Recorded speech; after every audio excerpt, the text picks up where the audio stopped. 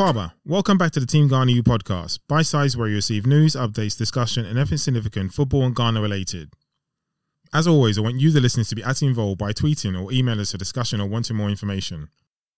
Last episode, we discussed Iñaki Williams, Tariq Lamptey and Salisu making themselves available for Ghana. And this week, on the back of discussing the phenomenal legend and African talent in Zidane, I want to take a sneak peek at our recent article, a comparative look at Africa's legends, and then where my thoughts went after thinking about it. A sneak peek at our article. With the World Cup upon us and now 4 or 5 months away, we thought what better time to have a comparative look at Africa's legendary players, north, south, east and west of the continent. We listed 10 players, to which we could have listed several more. If you feel any different as to the list, let us know. Back to the 10 players.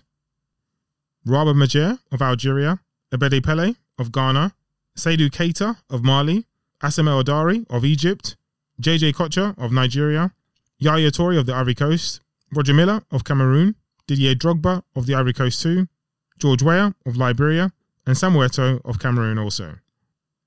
From the list, I'll read 3 of the captions. Rabah Madjer. Football creates men that sacrifice behind the scenes for glory of the game. No doubt in the ranking an unfamiliar name, but he's a perfect blend of determination and results, popularly known as Relentless Mustafa. He rose to prominence as a player for the Portuguese outfit FC Porto in the 80s, finishing his century as the outright best. During his 6 years with the club, he won 9 major trophies and scored more than 150 goals, including the decisive one in the European Cup final in 1987. His career success peaked in Algeria's 2-1 World Cup victory over Germany in 1982, after scoring in the 53rd minute to give Algeria his very first victory in his first participation in the World Cup. Abedi Pele. Known as the dribbling magician, or the Pele of Africa, when it comes to pure talent and trickery, Abedi too is another African icon. His international debut came at just the age of 16, playing 4 of Ghana's 5 games and netting 3 goals during the 1992 AFCONs. His efficiency in front of goal earned him the player of the tournament. George Weah. Weah is the African king who never won the UEFA Champions League, yet reached the pinnacle of the game, being the only African player to win the Ballon d'Or and the FIFA World Player of the Year in 1995. He was also named African Footballer of the Year 3 times, in 1989, 1994 and 1995, and helped PSG grace France's top flight in 1994 before winning 2 Serie A crowns with AC Milan.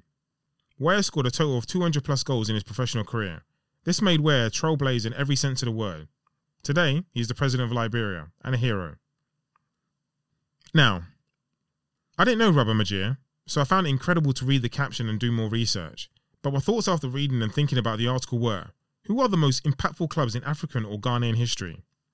Not just titles, but clubs who have made a difference, culturally, or to the community, investment. Like the Sheikhs in Manchester City, making an investment in Manchester not just for the betterment of the club, but the city. Or just like some of the names I mentioned, Eto'o, Weah, Drogba, Yaya Toure, players who have made a huge difference in their countries respectively, or to their communities. What clubs have made a difference, with the fandom, the general support and the actual following of the team? Or how African fans follow a player to a club, like Essien and Chelsea? Or moving on, culturally, to impacting the community? Or like we mentioned in one of our previous episodes, partnerships. A quick snip from that episode. Subtitle. Some of the partnerships we've seen in Ghana. We've seen African and Ghanaian brands sponsor sportsmen and women and entertainers.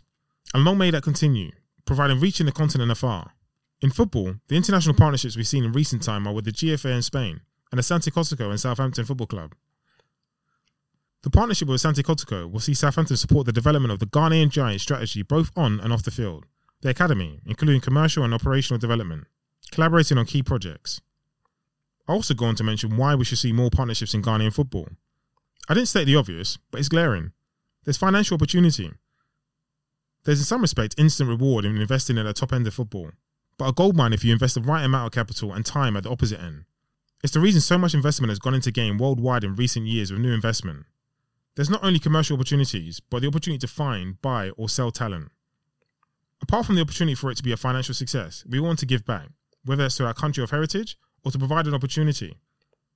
For larger companies, or companies in general, it's great from a branding perspective. It hits their KPIs, but for a professional football club, it's a great opportunity to get into a new market, new fans, players, talent ID, and again, branding. I don't want to move away from the initial question, which was, who are the most impactful clubs in African or Ghanaian history? But I say all that to discuss development projects such as Right to Dream, who, as we know, began their project of developing and educating players, both professional and scholarship opportunities. There's perhaps a bit more, but I'm summarising. On the same subject, but slightly moving on, as to investment, some massive news came out of Ghana this week with the Right to Dream Academy, with a rumour or fact of 120 million to be invested into Egypt and the UK. That's big news, and of no surprise to me as to the investment in Egypt, another hotbed of football. That's an example of the type of numbers, figures, and percentages I was referring to as the investment in Ghana. Congratulations to the Right to Dream Academy. The following is taken from the Right to Dream Academy. On Wednesday, January the 20th, 2021, Right to Dream announced a new long-term footballing partnership with the Mansour Group, a family-owned global conglomerate that will help bring greater access, opportunity, and equality through football across the globe. Tom Vernon, who retains his position as CEO of the Right to Dream Group, said, "For 20 years, Right to Dream has been using football as a vehicle for social change, bringing life-changing opportunities through sport and education for children and their communities. This partnership helps Right to Dream accelerate global expansion plans to provide more opportunities for more children around the world, continuing to put people and purpose at the centre of football. With the support of the Mansour family, we continue to aspire to the creation of a new standard of purpose-driven sports for club academies and players." Speaking about the investment, Mr. Mohamed Mansour, chairman and founder of Man Capital, said, "I could not be prouder to be investing in and partnering with Tom and his team in the Right to Dream Academy, who are inspiration for the life-changing work they undertake with the talented boys and girls across Africa, Europe, and the Americas. We have long taken a close interest in the work they are doing and are delighted to be announcing our partnership today. Not only are we a family of football fans, indeed my uncle Mustafa Mansour even represented Egypt in the 1934 World Cup, but we are committed to supporting the communities across Africa through our foundation and other philanthropic activities. In 2022, Right to Dream will extend their academy model to Egypt by offering a platform to discover talents and develop high-performing athletes with a focus on education, following the same model as the Success Academies in Ghana and Denmark. Closely after the opening of the new academy, Right to Dream Egypt will launch a new professional women's football team. This elite women's team will showcase purpose-driven female athletes at their best, embodying the Right to Dream brand and model with an aspiration to recruit and attract top talent into Egypt's professional women's football.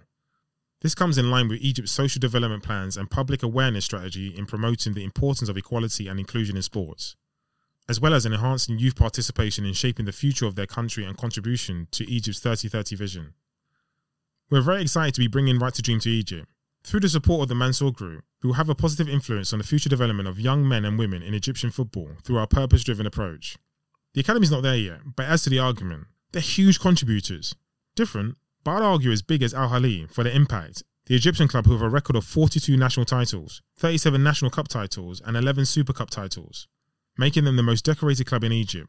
The club has never been relegated to the Egyptian second division, and the club is the most successful team in Africa and one of the continent's giants.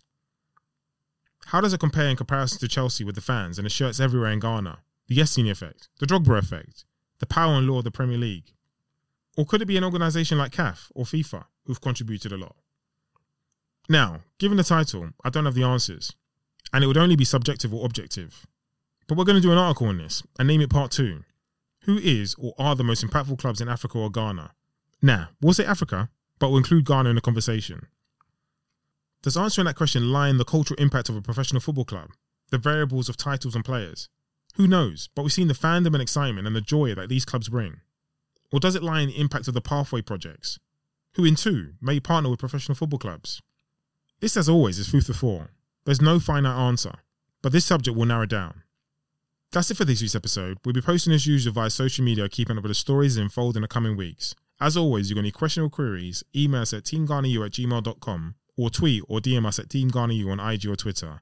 Thank you, take care, we'll see you in a couple of weeks.